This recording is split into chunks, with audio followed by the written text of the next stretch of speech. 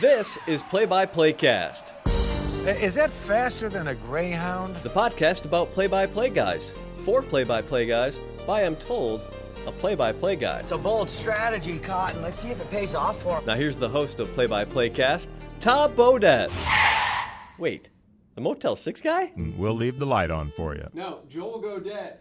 Joe Godet. Joel Joel? with an L. Okay, here's your host, Joel Godet. Don't worry, nobody's listening anyway. All right, another edition of Play by Play Cast, number 107. Thanks as always for the subscribe, the stream, the download.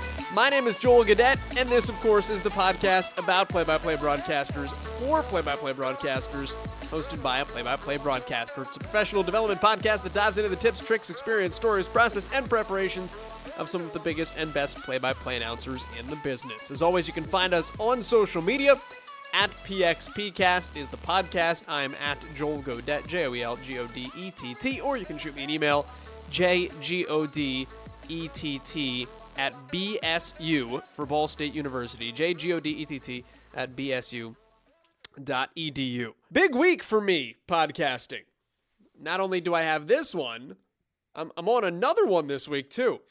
If you haven't gotten your fill, like if you still want to hear my voice more, which I don't know why, but if you do, there are a couple other play-by-play podcasts or broadcaster podcasts that are out there. And if you've got time, listen to them all. I mean, they're podcasts. They're on demand. They're always going to be here. You can always go back through and listen to any ones that you want.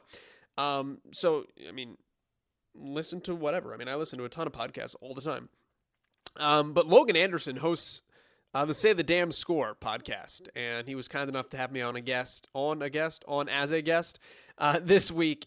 So if you go check out Say the Damn Score podcast or saythedamnscore.com, you can check out an hour of me pontificating about my career and the different stops that I've made and the apartments I've lived in and the football conditioning tests I've taken and all of that kind of stuff. We dive into all sorts of things about my career. If for whatever reason you're interested in that, you can find that out on the Say the Damn Score podcast this week over at saythedamnscore.com or on iTunes. Another big thing coming up for me this week personally, and maybe for you, it all depends. This weekend, or this week, next week, it's Monday and Monday night, is the seminar and the awards evening for the National Sports Media Association. And the seminar this year, and we've mentioned it a few times on this podcast before, I've got the honor to present at the seminar this year. I'm doing a presentation with Adam Witten from IMG and from App State on podcasting, on this and what we do here. And so if you're around on Monday and you're in Winston-Salem, North Carolina, and you are going to the seminar, 2 o'clock, happy to speak with you guys and powwow about what we're doing here. But I've said before, too, it's kind of like having me present on podcasting is like having a child present on the toy industry. I have a podcast, children have toys. They don't know how Toys R Us runs, nor do I really know the intricacies of like the business side and the industry side of podcasting. But what I enjoyed about setting up this presentation is I really dove into it and learned a lot of the stuff that I didn't know previously about podcasting. And we're going to go over all that stuff on Monday. But it was just wild looking at some of the data and statistics. There are 525 million podcasts on iTunes. That's as of May of this year. 50 billion plus all-time downloads. 18 million episodes. 100 different languages. Couple $100 million in advertising a year ago. It's wild what podcasting has become. And the thing I thought that was most wild about it was how long people listen and how often they listen. Podcasting is by nature a long-form medium. I mean, you're sitting here listening to a podcast that's probably going to be like an hour. The average person that listens to a podcast, once they click play, listens for 48 minutes. Like, you can't get people to watch a viral video for longer than 90 seconds. But if they hit play on a podcast, you've got them for almost an hour, which is just wild when you think about it. And the big question always is like, well, how long should a podcast be? Well, I mean, judge it on that one statistic, but also, there's some, within reason there. Some podcasts are shorter and better for that. Some podcasts are longer. The 2017 podcast of the year was Something to Wrestle with Bruce Pritchard. It's a professional wrestling podcast where Bruce Pritchard, who's one of the longtime higher-ups in WWE, kind of recounts some kind of behind-the-stage stories of the World Wrestling Federation and now World Wrestling Entertainment. Episode 82 of Something to Wrestle, 4 hours and 16 minutes. Episode 102, 327. Like, I guess the answer to how long should a podcast be, there is no answer. There is no answer at all. I've found that out in setting up this presentation. The bottom line is do a podcast for as long as it's good. Is kind of what the way to go is. So keep that in your back pocket if you're ever producing a podcast. And on top of that, when it comes to how you grow audience for a podcast, one of the things you want to do is like catch iTunes attention, which I've talked about a couple times in these segments on the podcast. I found out there's like apparently 5 key components to the way the iTunes algorithm works. Consistency of your podcast, iTunes subscribers, downloads, ratings, and reviews. So we have now gotten to the point of this episode where I do the shameless plug. Help this podcast out by growing its audience. If you get a second and you're listening already on iTunes and you haven't already, subscribe if you're just streaming this episode. Please do. But also, if you have a rating or a review, just throw a couple stars our way and write a sentence about, hey, I think this podcast is horrible and I keep listening to it for 107 episodes, but I don't know why. Anything will do. But little things that I kind of found out about how you can build an audience, how you can grow a podcast, all that stuff was interesting for this presentation. So that whole thing is coming your way if you're at the National Sports Media Association seminar on Monday afternoon. Looking forward to that. Heading down to Charlotte, North Carolina, get in a car, drive to Winston-Salem. Will be my weekend into the beginning of next week. Then I go on vacation, and we'll tape a bunch of pods, drop them as I go. But I'll be gone for 3 weeks, and then, goodness, it's already college football season. Well, then it's CrossFit Games season, and then it's college football season. Summer goes so quickly. It's crazy. Well, as I am currently in my off season, today's guest also currently on his off season, and his name is Mark Boyle. He is the voice on radio of the Indiana Pacers for more than 3 decades now. And, off-season is a funny word with Mark.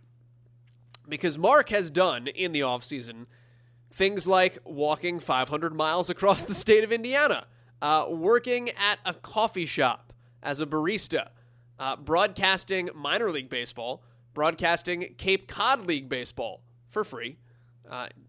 Just wanted that experience, and we'll talk about it here on the podcast. Mark is an interesting guy in that way. He likes to do different things and put himself in some different experiences where he can, meet different people, interact with different people, kind of put yourself in some other people's shoes. So he's a really interesting guy. And I guess in some ways is kind of the first person that booked himself as a guest on this podcast.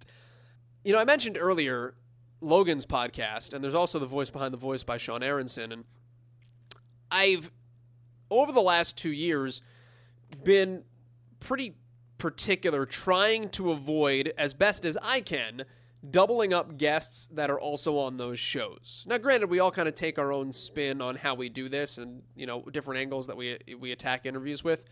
But I've always tried to, if they've got somebody on, I will shy away from them.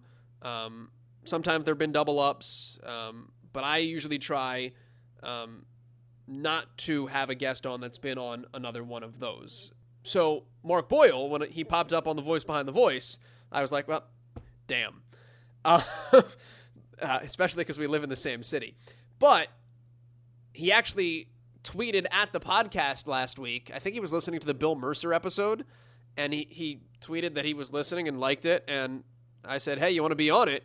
And then we met at Starbucks in Carmel, Indiana, and sat down and talked for a little bit more than an hour.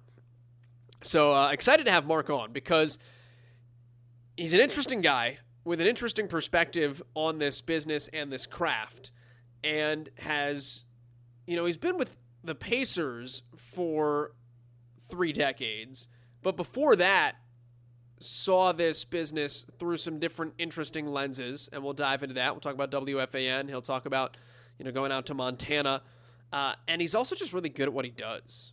Like, if you've never heard an Indiana Pacers game, just do yourself a favor, because he's really good. Calm, cool, collected, steady. Like, when you turn on 1070 The Fan in Indianapolis and the Pacers are playing, there's just a flow to it. You always know time and score. You always know where the ball is. And you just feel like Mark is at all times in control. So, one of the things we'd like to do on this podcast is really kind of break down the technical side of play-by-play, why guys do what they do and how they do it. And Mark Boyle is a perfect guy with which to have that conversation. So that's why I was really excited to sit down with him in Starbucks to tape this episode. So if you hear some background noise like coffee grinders, that is what that is. We are in a Starbucks. Welcome into our table as we have this little chat. Let's start with why he does this, though. I'm going to go broad scope at the very beginning. Why does he do play-by-play? What got him into it, and what does he enjoy about it? And then we'll hone in on some of the particulars. Mark Boyle, though, of the Indiana Pacers, is our guest this week on PXPcast. The energy, Joel, is provided by the passion. If you have a passion for something, then the energy comes with it. I realize now, as I'm older, what I was looking for when I was young, and this sounds really egomaniacal. I didn't realize it at the time. I wanted to find something that I had a passion for and then try to be the best in the world at it. So at first I thought I could be a baseball player. I was a good enough player as a kid that I could entertain such delusions. But then I got to be in high school and I was still good enough to play, but I realized I wasn't good enough to play at levels much higher than that. So I abandoned that, and then I thought about being a coach, but I realized I didn't have the patience. And then I thought about being an attorney. I wanted to be a defense attorney, which I still think I would have been pretty good at. I don't regret not doing it, but the reason I didn't do it is very shallow. I just didn't want to go to school that long. So then I sort of came into broadcasting, not by default, but it wasn't my number one choice. My dad was in broadcasting, and I was always, relative to my peer group, really good at speaking and writing. And it just sort of, plus I like sports, so it appealed to me. And specifically, I wanted to become a play-by-play guy. I grew up at a time where there was television. I'm not that old, but there wasn't television every day. There was no ESPN. There was no multiple games on every day. It went off the air at night. Yeah, more or less. So we saw, I grew up in Minneapolis, so we would see Twins games, but only about 20. And then there was a game of the week on Saturday. That's how you saw other teams. So radio was the thing.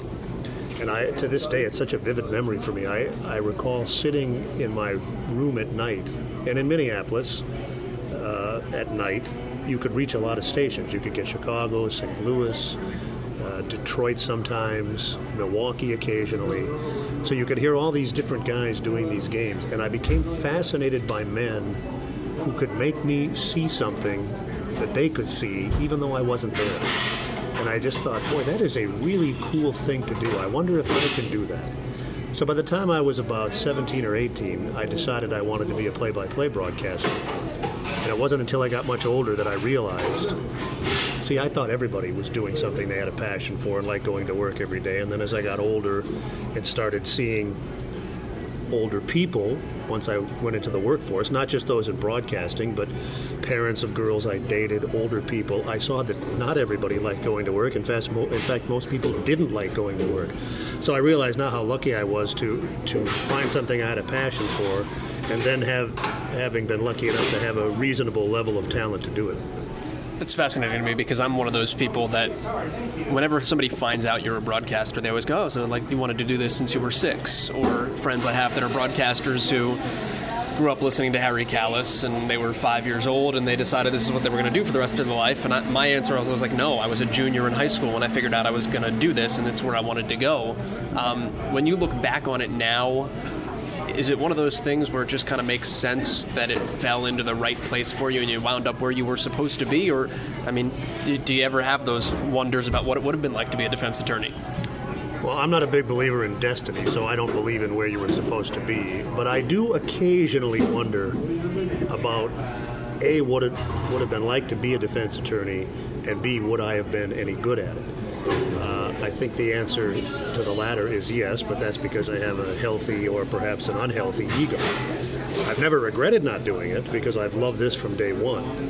And I tell this when I speak to kids all the time. I don't want to go back to that first job where I was making $500 a month and working ungodly hours, driving into the middle of nowhere, into crappy locations to do high school games with 20 people in attendance. I don't want to go back to those days, but I say this now and I mean it. I enjoyed that job every bit as much as I've enjoyed this job. And I think that's how you know you have a passion for it. It's not the lifestyle, it's not the economic security if you're lucky to get to that. It's the work, it's the craft. I think maybe an artist would say the same thing. A good artist versus a mediocre artist versus a guy who can think back to the time he was just learning how to paint. I see a parallel there.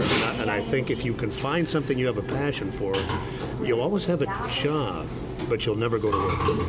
Let's talk about the craft then a little bit. And back to one of the first things you said, in that you always wanted to be the best in the world at whatever you were going to do. How did you attack that, and how did you approach it when you decided this is what you wanted to do when you were 17 or 18? Well, I had a little bit of help. My dad was a broadcaster, so when I was first starting out, he would critique the tapes. But after you get a certain distance down the road, you're beyond sending Dad your tapes every day. What's a session with Dad like, by the way? Oh, my dad was a hard ass. So, and I didn't appreciate him until I got older either. He was the kind of a guy where if you got a B, why didn't you get an A? If you went 1 for 4, why didn't you go 2 for 4? And it seemed that you could never please him. Now, as I got older, I understand that he was just trying to convey to me that you can always do better. But when you're 15, 14, 12, 16, you don't get that. I knew my dad loved me and I loved him, but it was very frustrating trying to please him all the time. So he would sit down and listen to these tapes, and he wasn't harsh, but he wouldn't focus on the good stuff. Maybe because there wasn't any good stuff when I was just starting to do it. When I was in high school, he would set me up. He was the Twins television guy. And at the old Metropolitan Stadium, which is where the Mall of America is now, they had empty booths. So he'd set me up in a booth down the first baseline, very poor angles, but I was in a big league park, and I would do these games into my, at the time, a cassette tape recorder. And then he would listen to them, and he would never say, this is pretty good, but this is something you need to pay attention to. He would always point out the stuff I needed to get better at. I figured out the rest of it for myself, and I figured out at a young age, this is how I do games. I was lucky enough to understand early that there's no right way to do it, and no matter how you do it, you're never going to satisfy everybody. So I made a decision when I was starting. I'm going to do it the way I like to hear it. That's been my philosophy, and I was lucky. I grew up in a market where we had mega talented guys. As a kid, the voice of the Twins was a guy named Herb Carneal, who was there for 40 plus years and is in the Baseball Hall of Fame. The guy with the North Stars, the NHL team, was Al Shaver, who I later worked with, and is in the Hockey Hall of Fame. I grew up listening to guys like this, and so it was easy not to copy them, but to see the way they did games helped me formulate the way I like to listen to games, which in turn helped me decide how I wanted to do the games myself. So he was a big help early, listening to my tapes and stuff. And then as I got older, I used different resources. mostly listening to the stuff myself because I knew what I wanted to hear. And earlier in your career, you're hitting it a little bit, but not as consistently as you want to. And then as I got a little bit older, I was still young. I was in my 20s. Now I'm in Minneapolis. And I worked with a guy named Don Vogel. He was a talk show host, really gifted. He was a guy who lost his sight when he was a boy. So he had the frame of reference. He'd seen things, but he couldn't see things anymore. I would give him my tips because I thought if I can get a blind guy to see what I'm trying to do here, then I'm on the right path. And he was an invaluable resource. He would point out things that I would never have thought of, but he was giving me his perspective from the point of view of somebody who couldn't see. And so along the way, my dad, a guy like Don, different people I worked with, listening to different guys as I moved around the country in different markets, it all formulated my own approach. And those are valuable assets that I think sometimes we don't take advantage of because we don't think they are assets. A guy like me who's a professional at this, even now, I sit in my car and listen to games and I hear things, oh, I should be doing that. Or that guy does it differently than me. His way is better. So I don't listen to games as a fan. I listen to them as a professional looking for something. That perfectionism that my dad preached has stayed with me, and I'm always trying to get better. So when I listen to these other guys, everybody has something to offer. Even if it's a guy who's so bad, you think, man, there's no way I can do it that way. But everybody has something to offer in terms of teaching. I'm the same way. When my friends sit down and watch basketball with me, they get angry because I'm like, stop cheering, I'm trying to listen, which always goes great in a crowd. Tell me more about bouncing stuff off of someone who is blind and what you learned and even what remains with you that you learned from that would be different from somebody else. Well, it's been so long ago that I can't really cite specifics. This was back when I worked in Minneapolis in the mid-'80s. But I remember on a general level, Don would point out things like, you know what, I'm not sure what you're talking about here. What are you trying to say?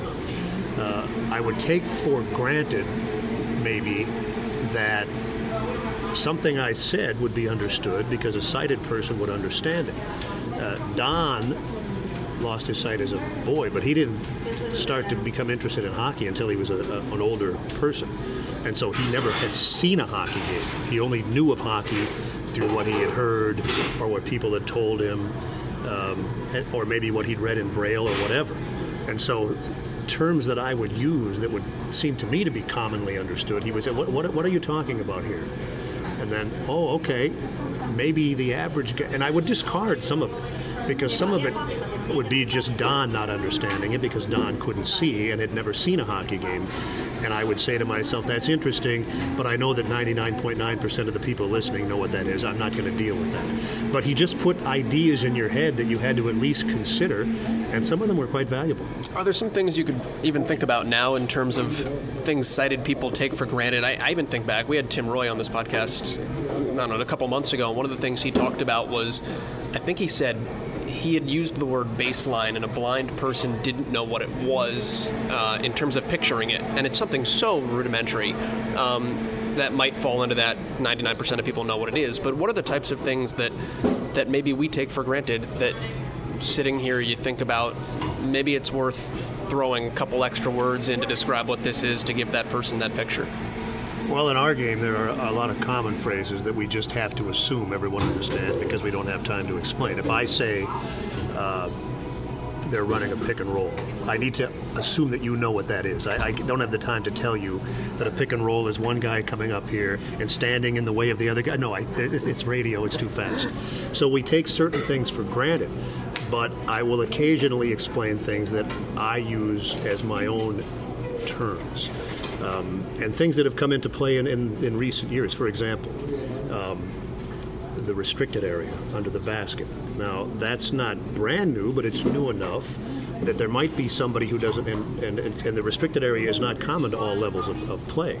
So if I say, I might sometimes just say, so-and-so had position, but he was in the restricted area. Or I might say so-and-so had position, and he was in the restricted area, so it doesn't matter if he has position, because when you're in the restricted area, rarely, but once in a while. As the rules change, as the terminology changes, we have terminology in our game that I didn't know what it meant until I asked. I started hearing people a few years ago talking about a skip pass. I didn't know what that was, so I asked. A pocket pass. I didn't know what that was either. And I'm around the game every day, so I'm assuming that if I don't know what it is, then the fan listening doesn't know what it is either, and so I need to explain it if I use it. Take me back to the beginning, too, when you were listening, growing up as a kid, and all of the voices you had in Minneapolis, and you decided, I'm going to do this the way that I like to hear it. What did you like to hear? What did you like about the voices that you had, the Carneals and the Shavers, and what stood with you that said, this is something that I'm going to help mold into myself? Well, in general, it was just that these guys could make me see something that I couldn't literally see because I wasn't there. But specifically, from Herb Carneal, I picked up, he was a good broadcaster, obviously, his credentials speak for themselves, but specifically what I picked up from him, he was so conversational. It felt like he was talking to me, like it was just he and I sitting at the ballpark, and that's a very, very unusual skill. Not everyone can master it. And so in my mind, this is why I don't use scripts. When I do my game open, I have bullet points because I don't want to sound like I'm reading off a script. I want to sound like you and I are talking. That's something I picked up from Herb outside of his obvious brilliance. From Al, it was an enthusiasm for the game. It was the descriptive way that he would describe things. He would describe things like, this is way back in the 80s, so they probably have a more sophisticated way of doing it now, but in our broadcasts with the North Stars, we used to hang a microphone over the net behind the goal to pick up sounds around the goal. So occasionally, if you could hear a player yapping, and I would think, boy, I'm sitting in the booth with Al. How do I hear that guy down there? I'm a kid. I don't know. And every once in a while, Al would say, our microphone over the goal picks up so-and-so. Yeah, so little things like that. And this is where repetition comes into play, because when you're starting, it's the same as anything else. When you start to learn how to hit a baseball or read a book or anything, when you first start doing it, you're thinking about doing it. Once you get to X number of repetitions, now you're just doing it.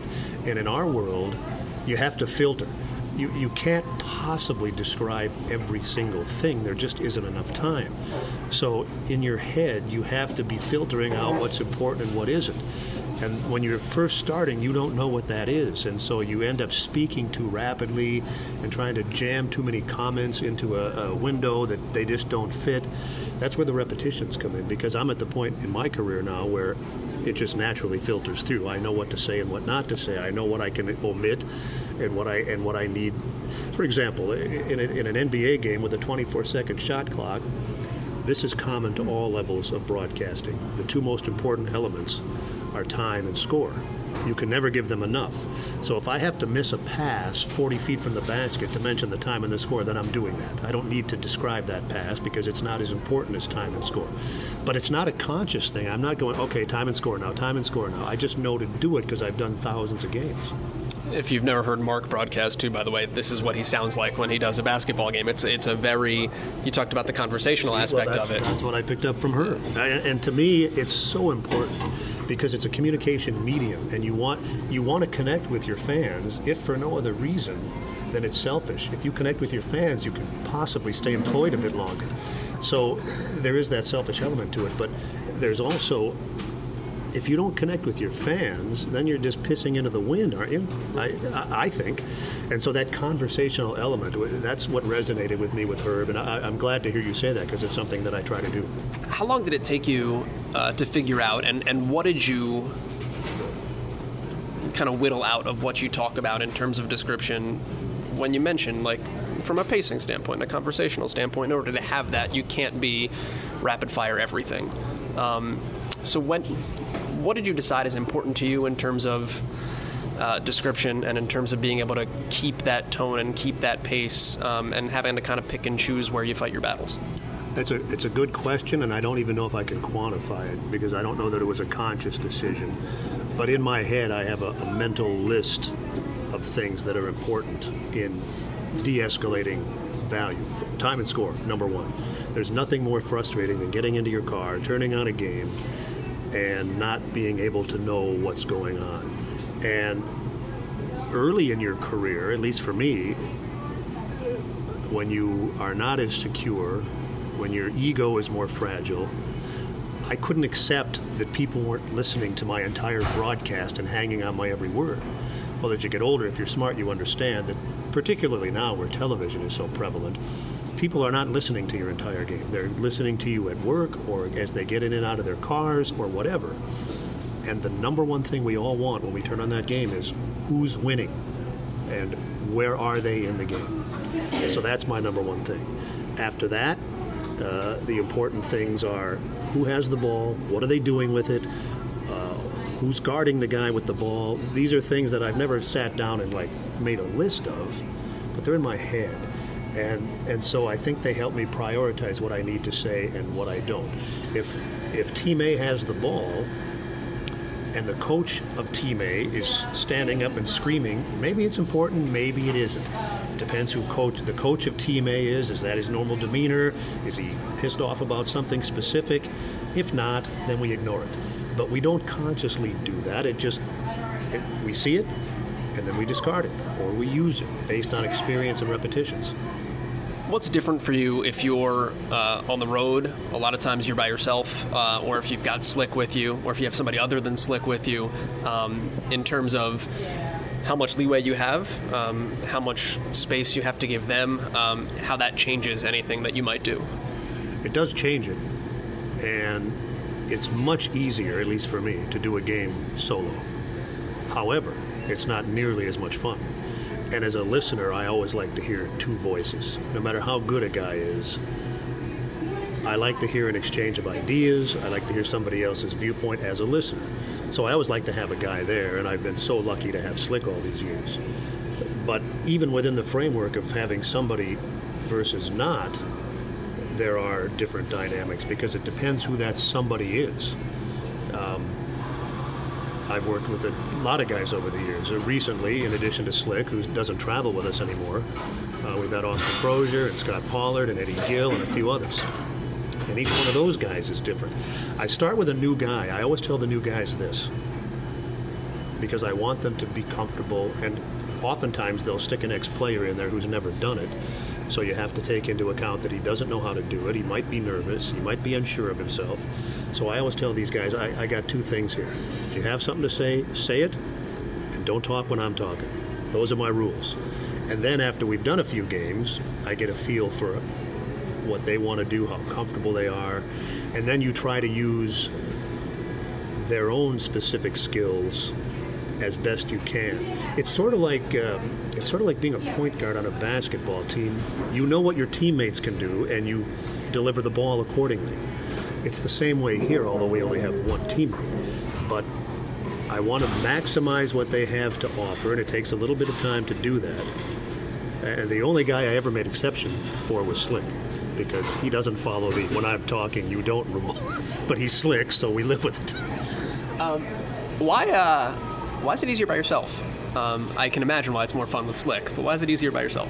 Because I don't have to worry about getting the other guy involved. Okay. And on radio, you don't have to worry anyway. TV is the analyst's game, and he's the key guy on the broadcast. Radio, it's different. Think about this. If you watched a game on television and there was no analyst, wouldn't it be weird and it would be hard to watch and listen to maybe? On radio, that's not the case because play-by-play is the primary element. On television, there's a bunch of crowd shots, there's time to talk because you don't have to describe every piece of the action. It's an entirely different broadcast, and the analyst is paramount. On radio, a good analyst adds a lot, but you could have a good broadcast without one. So, specific to the guys I talked about and why it's easier to work alone is because it's just me then. And I have opinions, and I have information, and I can easily share it. There's plenty of time. When I work with these other guys, a lot of the stuff that I would share, normally I don't get to because I want to give them latitude to do their thing. So the entire approach is different. I don't prepare differently, but I present differently. In a solo broadcast, I'm going to talk about anything I want, whenever I want. If I've got a partner, that becomes secondary to how I can get him involved. I'm always curious to talk to people that do basketball solo from the basketball side of things as well, just because I've been in situations where I've done games solo for the last couple of years, and my basketball career ended when I was in 5th grade. I was not good. There was a reason it ended when I was in 5th grade, and my dad was my coach. And since then... Boy, if your career ended in 5th grade and your dad was your coach, you must have really been awful. Yeah, my mom was not happy. But as I've gotten older, I've learned obviously more about the game, and I even got to the point last year in the off season where I said to one of our assistants, I was like, "Hey, Grunk, I want to sit with you if you have time," and we sat and broke down film for 2 hours because I wanted to have a better understanding of how our system worked, so I could talk about it that way. But for me as a broadcaster, I love having the analyst there because I can lean on him for the basketball specific things and catch things that are happening off ball, movement that's happening that I'm not paying attention to, and kind of understanding the why of my what that I'm seeing. How do you account for the why in addition to what you're saying when you're just solo? Well, when you're solo, sometimes you don't know the why, because we don't have the luxury. If I see something off the ball, it's because I saw it out of the corner of my eye. I'm always focused on where the ball is and who has it, because that's the primary thing you need to be concerned about. So I don't see a lot of that stuff, whereas an analyst has the luxury of he can watch whatever he wants. Maybe the last few possessions have been such that there's a trend and he sees it. Oh, I see this guy. He's going back door. I'm going to watch and see how does he get through that back door. What's wrong with the defender? I can't do that because then I lose the ball. So he can, A, he knows more than I do, hopefully, and B, he can look at things I can't. So, and plus, even if he doesn't know more than I do, he has more credibility in that area than I do. If Mark Boyle says the defender down on the block is not getting the job done, it's not the same as Scott Pollard saying it, because Scott Pollard was down on the block and Mark Boyle was not. I might know enough to comment with some degree of knowledge, but I don't know enough to comment with any degree of experience. And so that's what that guy adds. The guy who has played or coached has been in a position that I haven't, and just for that reason, he can add stuff that I can't. And that comes back to not preparation changing, but presentation changing, I would imagine. And if you're solo, and you can tell, right? It's going back a few years, but Roy Hibbert's having trouble on the block, and you didn't want to say it that way because you're Mark Boyle and not Scott Pollard or Austin Crozier. What do you say instead, or how do you present that instead? I try to stay away from the technical aspect of it because, hey, I'm not, let's face it, I've been around here for a long time and I've done a lot of games. That doesn't mean I'm qualified to analyze post-play. It just doesn't. But I can make general observations. Let's use that same example. Let's say that, well, let's use a real-life example.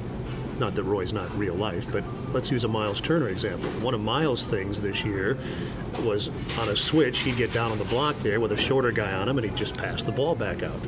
Now, watching that, I try not to watch the game as a fan because I don't feel you have that luxury, but as somebody who hopes the Pacers do well, and is watching a 6'11 guy not take advantage of a 6'4 guy, it's sort of annoying. And so you're tempted to say, what is he doing? But instead you say, on 3 of the last 4 possessions, they've gotten Turner down in the post against a shorter defender, and he's passed the ball back outside. Then you, the listener, can draw your own conclusion. I'm saying the same thing, but in a more tactful way. Whereas I'm perfectly fine with the former player, particularly if it's a big guy like Pollard, saying, you know what, he's got to attack that guy down there. I could say that, but A, it doesn't carry the same weight, and B, who am I to tell Miles Turner how to play basketball?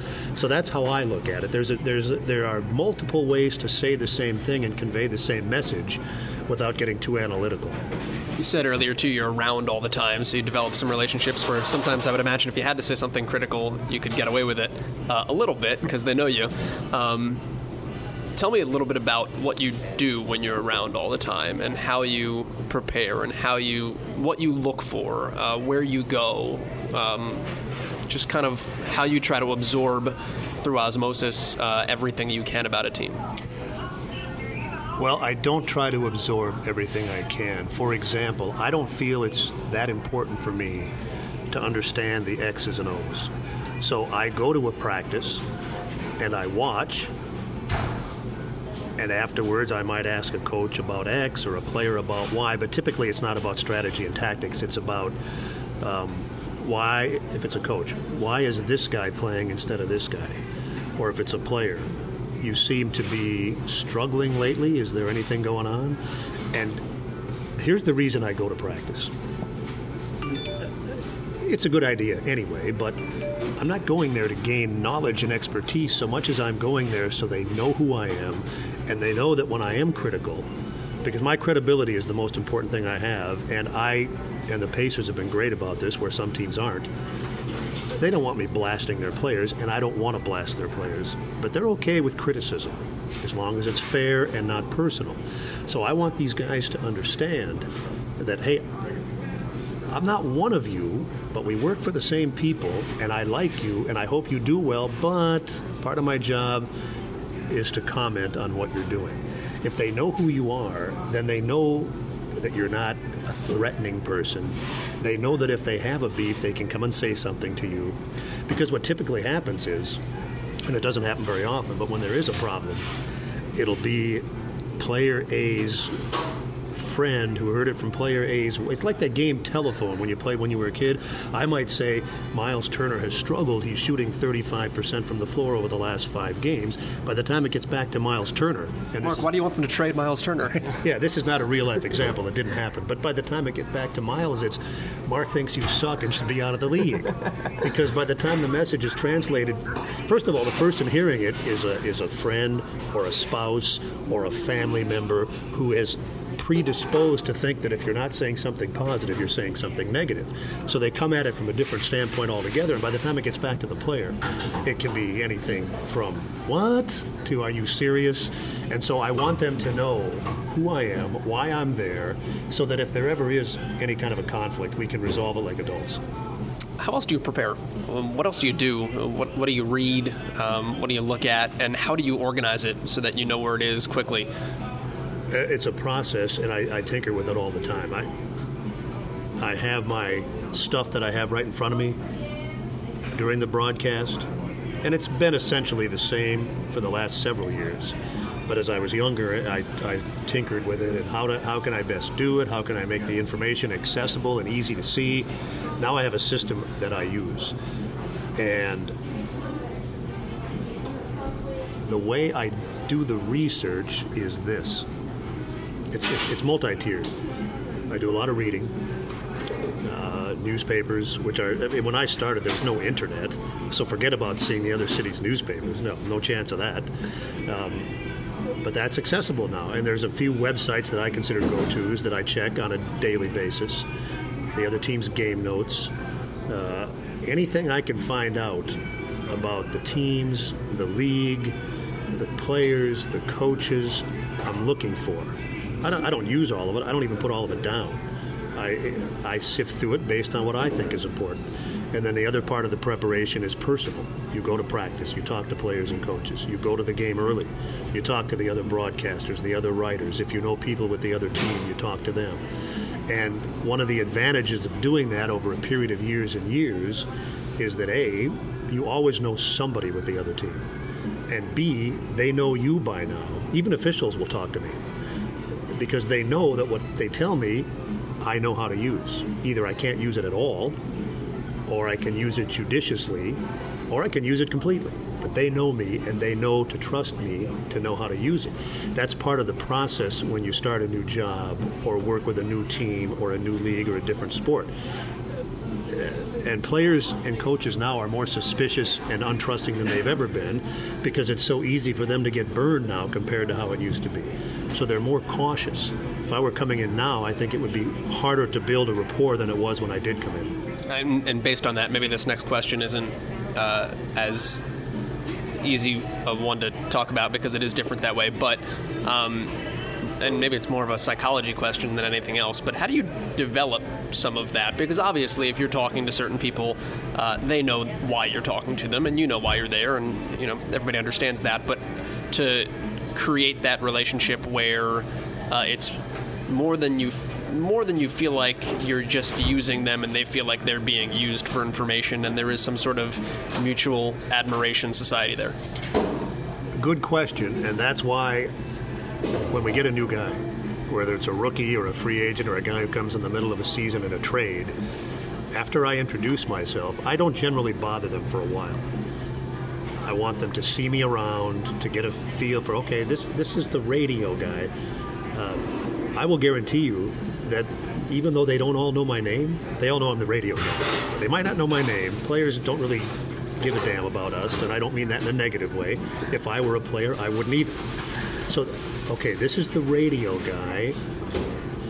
He seems harmless, and maybe if I'm lucky, they'll see me talking to some of the veteran guys, and if only subconsciously, well, if we don't really have very many veteran guys who have been around for a long time now, but back in the day, well, if Reggie will talk to this guy, maybe it's okay for me to talk to him. Players are observers, and they see things, and perception is reality.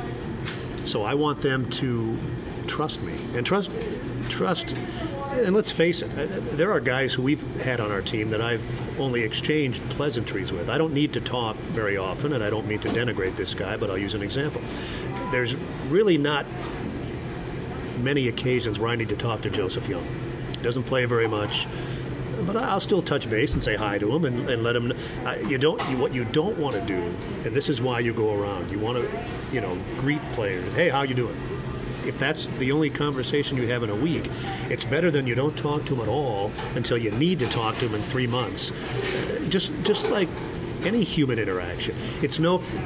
I think people sometimes think dealing with celebrities or famous people is different than dealing with regular people, and there are nuances to it where it is different. But they're still regular people, and they still don't trust you until you earn it, just like anyone in this place would be.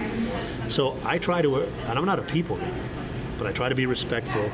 I try to at least acknowledge guys when I see them, and I try not to bother them unless I need to. Tell me about, and this is a broad swath question, but I pulled a quote when I was looking into your background a little bit, and it was from David Benner with the Pacers, who said the Pacers took a chance on him when he was young and unproven. And obviously have proved them right in that capacity. But when you first started with the Pacers, what's now been 3 decades, what was it like for you to come into the NBA as a young guy and cut your teeth that way and not learn on the fly so much, but in some respects learn on the fly a little bit and prove you belong, if that makes sense, and earn it every night? It does make sense. I was not a total novice when I got here. I started when I was so young that I'd been in broadcasting for several years. I mean, you were like 4 cities in at that point. Yeah. And I was still in my 20s. So, but I hadn't been in the NBA. I'd been in the NHL for a little while. I'd done Division I ball. So I'd been around, for lack of a better term, high-profile environments. But I hadn't been the lead guy. I was at Division I, but in the NHL I was Al's backup and the pregame between periods guy. So it wasn't my job. I was waiting for Al to not die. He's still alive. He's in his 90s. But I was hoping that maybe he would retire. Well, he never did, and so I moved on. But this was my first, for lack of a better term, major league job. It was my job. And I was confident, so I was never nervous or anything like that, but still I was unproven, and I understood that I had to prove myself. So what I tried to do when I first got there was stick to the basics. I called the game. First of all, I didn't have the requisite knowledge to have any opinions, and so I didn't want to come off as somebody who was trying too hard to show you how much he knew. I understood that my job was to call the game. And I knew that as long as I did that, and then hopefully as time went on, gained credibility with fans, coaches, players, then I could branch out a little bit and offer more opinions. I don't know this for a fact because I haven't saved any of it, but I'm pretty sure that if you went back and listened to my first year or two, you would hear me offering far fewer opinions than I offer now. I feel knowledgeable now. I feel confident in saying something about a player or something about an official because I've seen them play dozens of times. I've seen these officials dozens of times. I know about them. Doesn't mean my opinions are correct or sometimes perhaps even well-informed, but I do feel that it's acceptable for me to deliver them now, where when I first came I didn't. So I tried to approach it at the beginning as, yes, I need to earn credibility, and by doing that, I'll stick with what I know, which was I knew how to call games. I'll stick with that, and then as time goes and I feel a little more knowledgeable and confident, then I'll start to put in the other elements, and that's how I looked at it. What's the earliest broadcast you've gone back and listened to? Well, I listened to them all when I was doing them. So, and I don't remember the specifics, but I do know that my first broadcast was an American Legion baseball game in Miles City, Montana. I can't remember who was playing or anything about the game, but I know that was my first broadcast. And I listened to every one of those tapes because I was still getting repetitions. I still didn't really know what I was doing, and they were valuable. Now I don't listen to all my tapes anymore, and I'm still paranoid enough that I always save tapes in case I need them, in case they decide, the ship's sailing without you, son, and I need another. I still save tapes. But I don't have anything older than 3 or 4 years.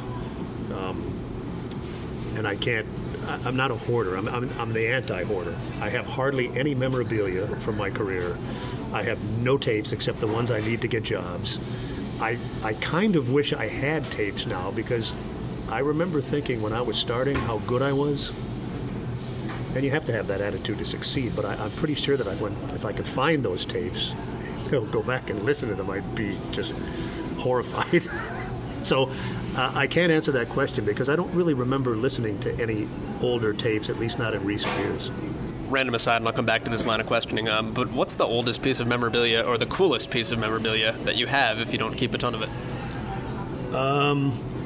Well, I'm a bit of a narcissist. I don't really have any Pacers memorabilia. I only have MJB memorabilia.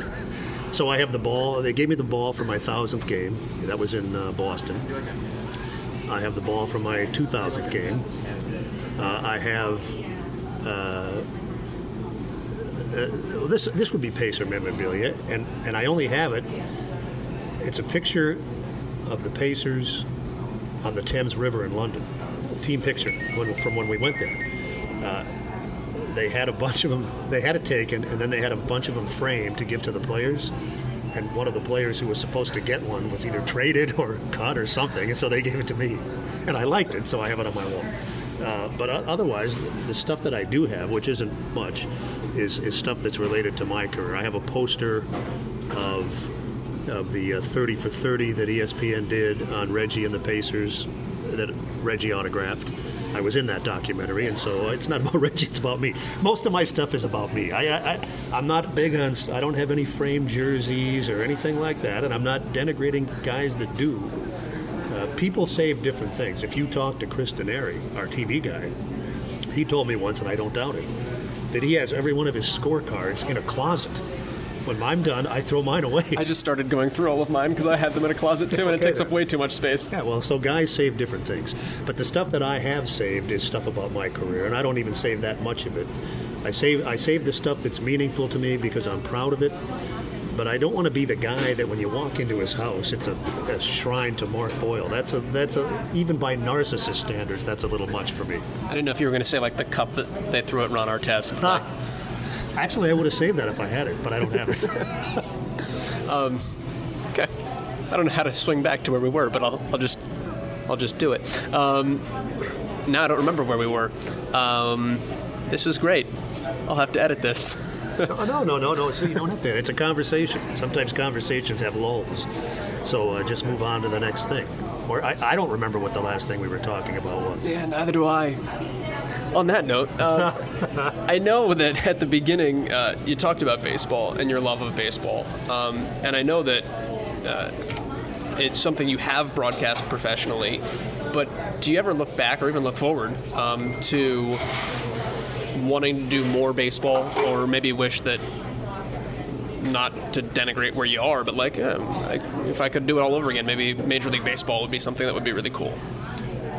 Wish is too strong. I got into it to do baseball. Baseball to me is A, the hardest sport to do, B, the sport best suited for radio, and 3, the sport that takes the most versatility. The action is unlike hockey or basketball, the action is minimal.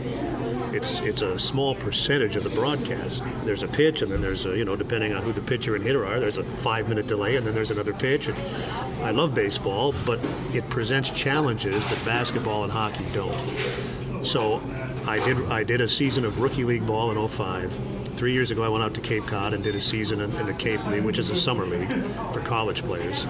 And I'll probably try to find something to do again.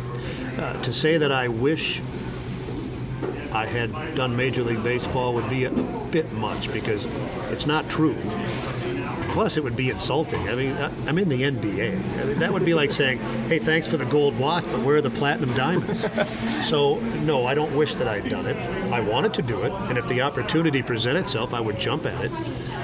Maybe not on a full-time basis, because I don't want to give this up, but if a team called and said, hey, we heard you could do some baseball, one of our guys is sick, can you sit in for a series? I would definitely do that, and I've done it at the AAA level.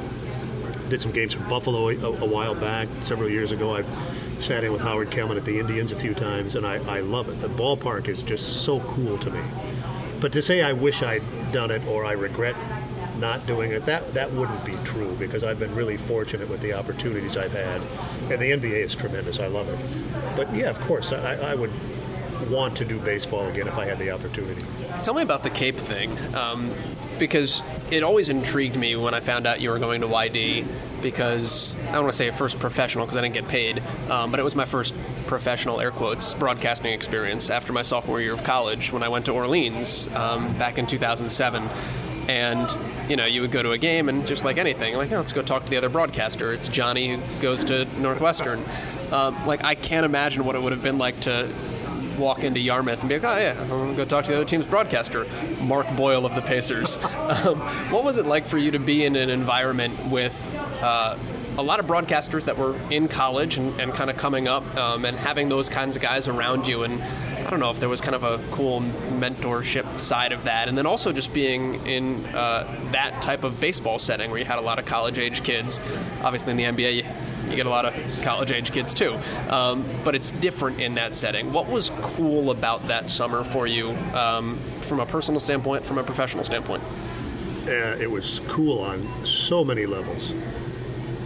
Number one, I got to do baseball. I had done the rookie league in 2005, and I wanted to do some more baseball, and I wanted to go to a part of the country I'd never been to, and I knew of the Cape League. Now, for those that don't know, the Cape League is a summer league for elite college players. It's, you're recruited. Many of these guys have already been drafted. It's the best college summer league in the country. And the appeal geographically was that it was Cape Cod. And we had no road trips, only road games. There was nobody further than 45 minutes away from where I was. So you'd drive to the game, and then you'd be done, and you could go home and sleep in the same bed. So what I did was I sent applications to all the teams. I sent them an email and said, this is who I am, this is what I want to do. And YD was the first one that got back to me, and they said, you can come, but, we don't pay. It's volunteer, right? I said, I'm cool with that. Can you find me a place to live? So they found a lady who lived by herself, who had a loft that she rented to me for $80 a week. So I was King Kong. I wasn't making any money, but I wasn't really out of pocket too much either. So that's the background. Well, then I got there, and I think there were 10 teams in that league, and the broadcasts were all on the internet, and each team had 2 or 3 broadcasters, and I was the only professional. The others were all college kids. So it was not a developmental league just for players. It was for kids that wanted to be journalists, reporters, broadcasters. It was a really cool opportunity for all of these kids in all of these different areas. And the thing that amazed me, and I had a great time. This is not a criticism, but it amazed me anyway. Because I remember when I was that age, I would have approached it entirely differently. This isn't about me being an NBA guy. That said, I was amazed at how few of those broadcasters actually took the opportunity to pick my brain. I would never have missed such a chance when I was that age, and I know you wouldn't have either. But a lot of them did.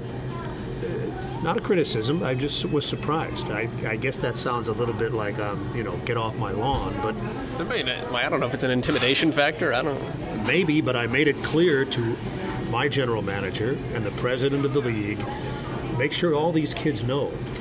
Because I have a reputation in our league for always being available to younger broadcasters. I feel it's part of our responsibility. And not only that, I like it. And I'm not saying none of them did. Some of them did. And some of them are still in touch with me. And I try to offer whatever advice and counsel I can. But the reason it was a great summer for me is, and here's the other thing. I was the number 2 guy on the broadcast. The kid I was working with was a young man named Anthony Santinello who was going to Hofstra. He's out now and he's in the business. But he was our lead guy, and I was the number 2 guy. So I think I did... I think I did the 3rd, 4th, and 7th, and he did the other innings. But it was fun to get my baseball fix. It was a beautiful, scenic part of the country. It was fun working with the kids. It was fun being around baseball. And it was good baseball. It was really good baseball. A lot of these kids ended up being first-round draft picks. I don't think any of them from my year, which was only 3 years ago, are in the big leagues yet, but they will be. A lot of them are in professional baseball now. And so it was a combination of getting to do baseball, watching kids play at a high level, working with kids in my field who wanted to get where I am, and having an opportunity to mentor and counsel. It was a win-win-win-win-win-win-win for me. Did you learn anything about broadcasting, about yourself, that maybe you didn't expect to just by being there and doing that? No, but I did learn this. I learned something about young people. I have friends, not from the Cape, but just I have friends who are in their 20s, 30s, 50s, 70s. And the older you get, if you're not careful, one of the reasons, I don't do this consciously, but one of the reasons I have young friends is because I feel that hanging around with people of different generations helps you from getting too myopic, from looking at things only through one set of lenses. And I'd gotten to the point in my life where I talk to high school and college kids all the time. I generally spend most of July and August visiting schools. And I had become a little disillusioned because you talk to these kids and a lot of them don't want to pay dues. They don't want to go to Decimal Point, Montana, which I did, or, hole-in-the-wall, Idaho. And if you don't have to go there, good for you. But not wanting to go there tells me you don't have a passion for this. And I had become a little bit disillusioned about kids. I do think on a general level, young people today are more self-entitled than we were, more coddled than we were, but I'm sure my parents thought the same about my generation. And I think in general, every generation is more coddled than the previous generation. So that said, I had become a little bit disillusioned with young people in our field and how hard they were willing to work and what they were willing to do to chase their passion. But that summer on the Cape disabused me of that notion. I saw how hard those kids worked, and I saw how much they wanted to be broadcasters. They gave up their summers. The Cape isn't like professional baseball. We generally had a day or two off every week, but it's still not like you got to be there, and you got to be there pretty much every day. And these kids were willing to give up their summer to do that. And most of them, as far as I could tell, were serious about it and committed to it. And it gave me a refreshing viewpoint of young people going into broadcasting, which I needed at that point. And you've got to have a job because you've got to pay the rent. I worked summer camps in the mornings, and then I showed up and broadcast a game. So, yeah. I remember what I wanted to ask you earlier. So rewind, if we may. But we were talking about, when I asked you about the earliest thing you had listened back to, and you said you have now, going back about 3 years, everything. How often do you currently go back and listen to stuff, and what do you glean from that when you do it? I listen on 2 levels. I try to listen to something at least once a week, whether it's a quarter or a segment or a half, and then I try to go back on a secondary level and wait 2 to 3 months then pick out a game that I don't really remember anything about and go back and listen to it. And I'm listening for something specific there. When I listen once a week, I want to make sure what I'm listening for when I listen to the tapes on a regular basis is I want to make sure I'm not falling into any traps, using the same phrasing too often, getting lazy is what I call it. The other one is I want to listen to a game that I don't remember anything about, except on a real generic level, and then listen to a segment and see, can I still see that game? Because if I can't, and it's happened, then I'm thinking, okay, pay attention, because that wasn't good enough. I get the basics, you're still doing the basics, but I'm not seeing that ball go into the post. You're getting lazy. Because my whole thing is to get you to see something that you can't see because you're not there. I want you to see what I see. And every once in a while I'll listen to one of those 2 or 3 month old tapes and it's not up to speed. It's good enough, I guess, but it's not what I'm after. I need you to see what I'm seeing. And sometimes, and this is not an excuse, but you're doing 4 games a week, it's 82 games a year, the travel is, it's charters and first-class hotels, so I'm not saying it's KOA campgrounds and broken-down buses.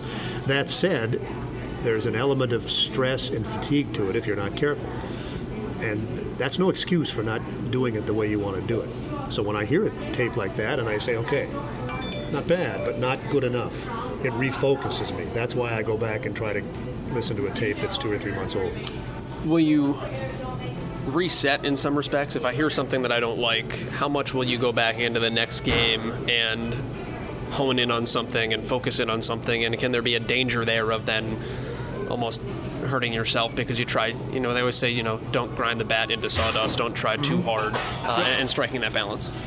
I get that. And no, it's not, let's just say that I listened to a game from last week and I heard myself describing an entry pass into the post the same way too often. I'm not going to go into the next game bound and determined not to do that, but it's in my mind. It's bouncing around in there with other stuff. It's part of that night's, not focus, but it's bouncing around in there, and usually that's good enough because it's part of a bigger issue. If I'm describing the same thing in too pedestrian a manner or too common a manner, that's one of my things I'm trying to avoid anyway. But that just reinforces that I need to do that, and it's not when the ball goes to the wing, I'm like, okay, it's going to go into the post now. I got to make not that, but it's all part of. It's hard to describe. It's like doing anything else. If you're playing baseball and you've played it enough, so that let's say you're a college or a professional baseball player, you know how to hit. You're not getting into the batter's box and thinking, okay, this guy. You're not thinking about anything necessarily. It's just an accumulation of knowledge. That are you familiar with the Gladwell? You need was it 10,000 repetitions to become an expert at something? It's part of that process. So once you get far enough down the road with those repetitions, you know this, but you're not consciously thinking about it anymore. It's just in there, and that's kind of what this is. I want to ask you about one more thing too before I let you go, and that is a particular part of your broadcasts when you work with Slick. And one of my favorite moments, I think, when I've ever listened to the two of you guys was at the end of a quarter. I don't know if it was the end of a half, where there was a full court or a 3/4 court heave, and it went in. And you didn't say anything. You just said, I forget whoever threw it up. It was like Lance Stevenson throws it up, 3/4 court heave. You hear the buzzer, and there's nothing except crowd noise. And then you just go, "We're waiting," and Slick goes, "Oh, boom, baby!" How did that call on three-pointers come to be? Well, it's kind of weird because my first year here I worked with Clark Kellogg, and then Clark went over to television, and then for the next several years I worked alone, except in the playoffs. They would always give me a guy. So I had Jerry Seasting, I had Billy Keller, I had George McGinnis, and I had Slick. I knew Slick by then, but I didn't know anything about how he broadcast because he'd been on television, and he's doing the game at the same time I am. So we're in the old Boston Garden, and we're paired together for the first time. Well, Boom Baby was already part of his deal, but I didn't know that. So we're playing, and Slick's sitting to my left, and the Pacers are attacking the basket to my right. So I can't see him. I'm watching the action. And Chuck Person puts up a three, and I start to describe it, and it goes through, and I'm starting to describe that, and all of a sudden in my headset there's this, oh, baby! I'm thinking, does this guy have Tourette's, or what's going on here? I was a little flummoxed. Well, the game's going on, so I can't ask him about it. A few possessions later, same deal. I forgot who shot it. I just remember Chuck shot the first one. Somebody else shoots a three, and it's a boom, baby. So now I'm thinking, okay, that's his deal. That's his deal. So then I knew that. And then a couple years after that, we started working together all the time. And that's his thing. And I get it. And it's not a problem at all. Except every once in a while, he'll go into brain freeze, and not necessarily brain freeze. Maybe he didn't know it was a three. Or maybe he does go into brain freeze, and I try to have fun with it then, like the situation you described. It's his deal. I'm not going to steal his thunder. Every once in a great while, if he waits long enough and doesn't do anything, I might say, it was a three, and then we move on. But usually I try to have fun with it and say, hey, are you with us? You don't like threes at what? Because, part of Slick's appeal is that he's a personality. Everyone knows he was a great coach, and he's an Indiana legend from high school to college to the Pacers, played in the NBA, has more knowledge and experience than the rest of us put together. So we accept that he's an expert. But he's not there because he's an expert. He's there because he's an icon, and he's a personality, and everybody loves him. So let's have some fun with it. Here's my real philosophy about the whole thing. I told you before that I wanted to do games as I like to hear them. That's true. But my other philosophy about broadcasting is this. I take my job very, very seriously. I try not to take myself seriously at all. And so I can still have fun and make fun of myself or make fun of Slick and still be serious about what we're doing. I think the guy that starts taking himself too seriously runs into a problem, and I try to avoid that, and that's part of my philosophy with Slick. I lied. One more question. This is like the ultimate interview not to do, because you never say final question because you always come up with another. And I wanted to ask you about this, totally separate of this, just because of where I grew up. And I mentioned earlier you had been to a bunch of cities between Minneapolis and Indiana. I grew up outside New York. I grew up listening to WFAN. And I know that you were there at really the beginning of it all. Yeah. So if you can, this is going to be like the broadest swath ever, but what was it like to be at the birth of sports talk radio? And this is totally separate of everything we've talked about, but to be in that point in history and see what was going on was like what? Well, now we have the advantage of history and retrospect, and it's cool. Because I can say I was on the staff of the very first all-sports station in the United States.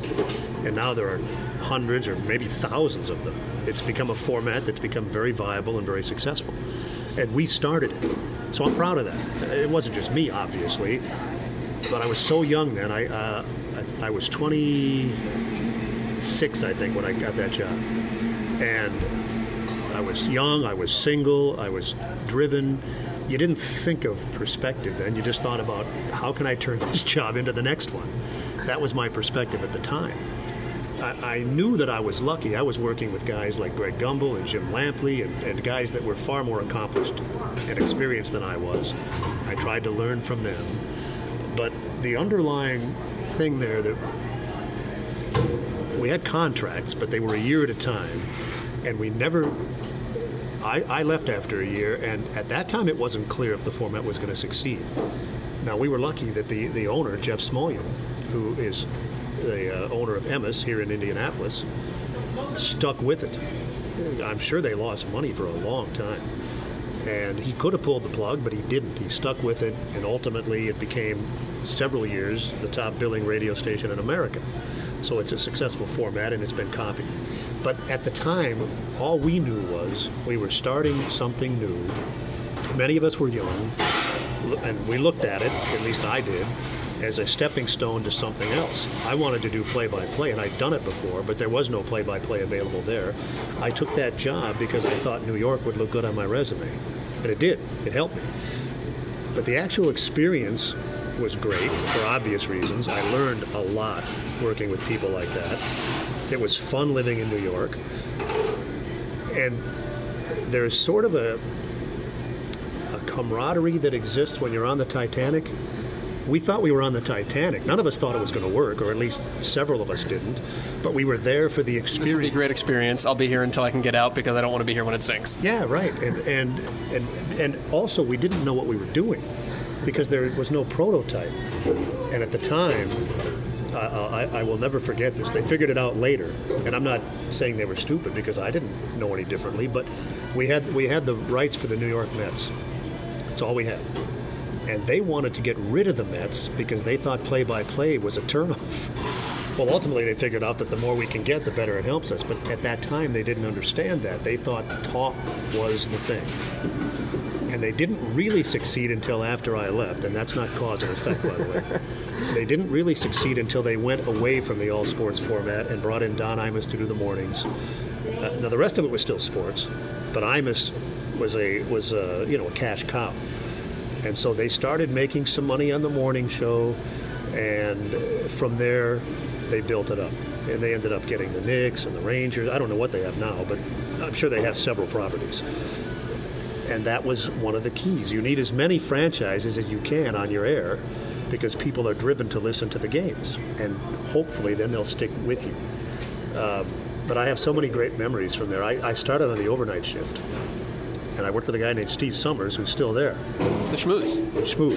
And Steve was he was a really talented guy. He'd come in from the West Coast. And he was the host, and I was the update guy. For those that don't know, the update guy comes in every 15 minutes and says the Mets won and the Yankees lost. Which, how crazy is that you have to explain that nowadays, too? Because they don't really exist that much anymore. No, and then you'd, especially on the overnight shift, which was way more laid back, then you'd schmooze with Steve for a while. And one of my great memories of that was this guy used to call in. He was obviously a staunch fan. He was Jerry from Queens. And he'd call in periodically, and he became a regular. Well, it was Jerry Seinfeld before he was Jerry Seinfeld. And then long after I left, he used to come into the studio and sit in with Steve once in a while when he was famous.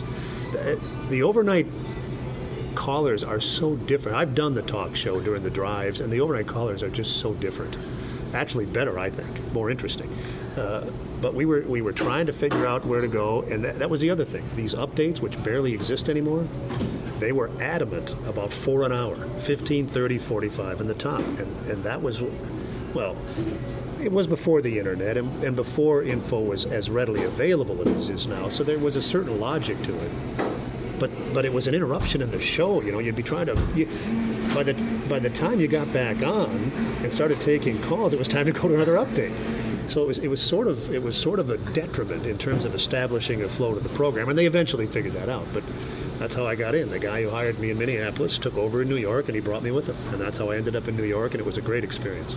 Was Jerry from Queens a good caller, or was he like, yes. Oh, this guy's calling in again? No, Jerry from Queens was a knowledgeable caller, and he obviously had a sense of humor. No, he was one of our regular overnight callers. What's up with these first basemen? They can't hit the ball. He didn't call every day. I can't remember how frequently he called, but he did call. And we didn't, at least I didn't know who he was. This was 80, let's see, I was there the summer of 87. I was there from like July of 87 to July of 88. So Seinfeld started in the early 90s, right? I'm sure he was known on the local stand-up circuit by then, but we didn't know who he was, or at least I didn't. Pretty soon he's Jerry Seinfeld. I was hopeful that, Costanza would start calling in, or maybe Kramer, but they never did. Well, it's because Costanza was busy working for the Yankees. He couldn't call in. And, yes, that would, not on a Mets station. No. Conflict of, Mark, if people wanted to, if young broadcasters wanted to contact you, how do they find you on social media or catch the Pacers or whatnot? I'm on Twitter, at @Mark_J_Boyle. You can always reach me there. I'm on Facebook. I'm on Instagram. You can find me. And I always promise young guys this. If you reach out, I will get back to you. If you ask me to listen to your tapes, I will. Might not be timely. I might not get to it for months, but I'll do it. I'm a big believer in...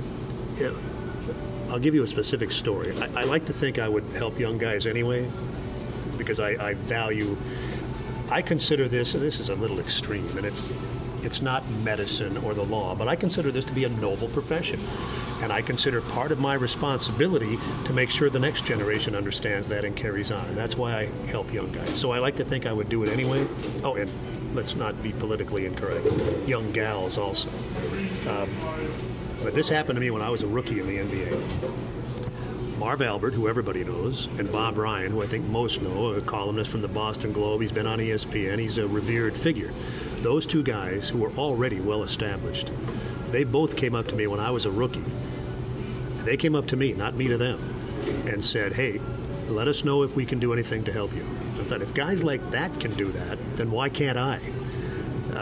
And so I'm always open to helping young people. I think it's important. I want our profession to continue to be respected, and the best way to do that is to make sure that young people coming into our world have whatever advice and counsel I can give them. Well, Mark, this has been a lot of fun, and hopefully some people sitting around us here at Starbucks have gotten a kick out of it as well. But I appreciate you coming in here and sitting down with me today. Anytime. It was my pleasure. I can only imagine what Jerry from Queens might want to talk about. I mean, Queens, he's probably a Mets fan, but Jerry from Queens maybe has some thoughts on the Yankees front office. I don't know. You know what they eat at the Yankees front office. Calzone, huh? Yeah, let's see it. Pass that on down. Let's get a little look at that. Big Stein wants a little taste. Come on. Pass it down there. That's a good boy. Okay, hey, what's in this thing? Cheese, pepperoni, eggplant. Eggplant, huh? That's a hell of a thing. All right, back to business. Here you go. Very good. Excellent little calzone you got there, Costanza. Never gets old. That's incredible, by the way. Jerry from Queens. Bonkers. Many thanks to Mark Boyle for joining us here on this episode. Awesome to sit down and pick his brain, and hopefully you guys got out of that what I did as well. Many thanks to Mark for sitting down and kind of diving into all of that. I mean, I'll reiterate what I said at the very beginning. And we talked about his pacing and the control, the grasp he has on a broadcast. When you turn on 1070 The Fan and you're driving through Indianapolis or Indiana, anywhere on the network, he is just in command of what he's doing. You know what's happening. You know where the ball is. He's so level-headed and even-handed in the way that he just tells you what's happening. And he gets excited. Ding dong, the witch is dead. He gets excited. You look it up on YouTube. But he's an easy listen. I think the greatest compliment you can get in this industry is that you're an easy listen. And Mark Boyle is an easy listen. So good to pick his brain here this week on the pod. Anyway, it's Friday. Sunday, I've got a plane to North Carolina. Hopefully you guys do too. Would love to see you at the National Sports Media Association seminar for a little podcast chat on Monday. Until then, or if not, until next Friday, this is Play by Play Cast. My name is Joel Gadet, and we are out. See ya.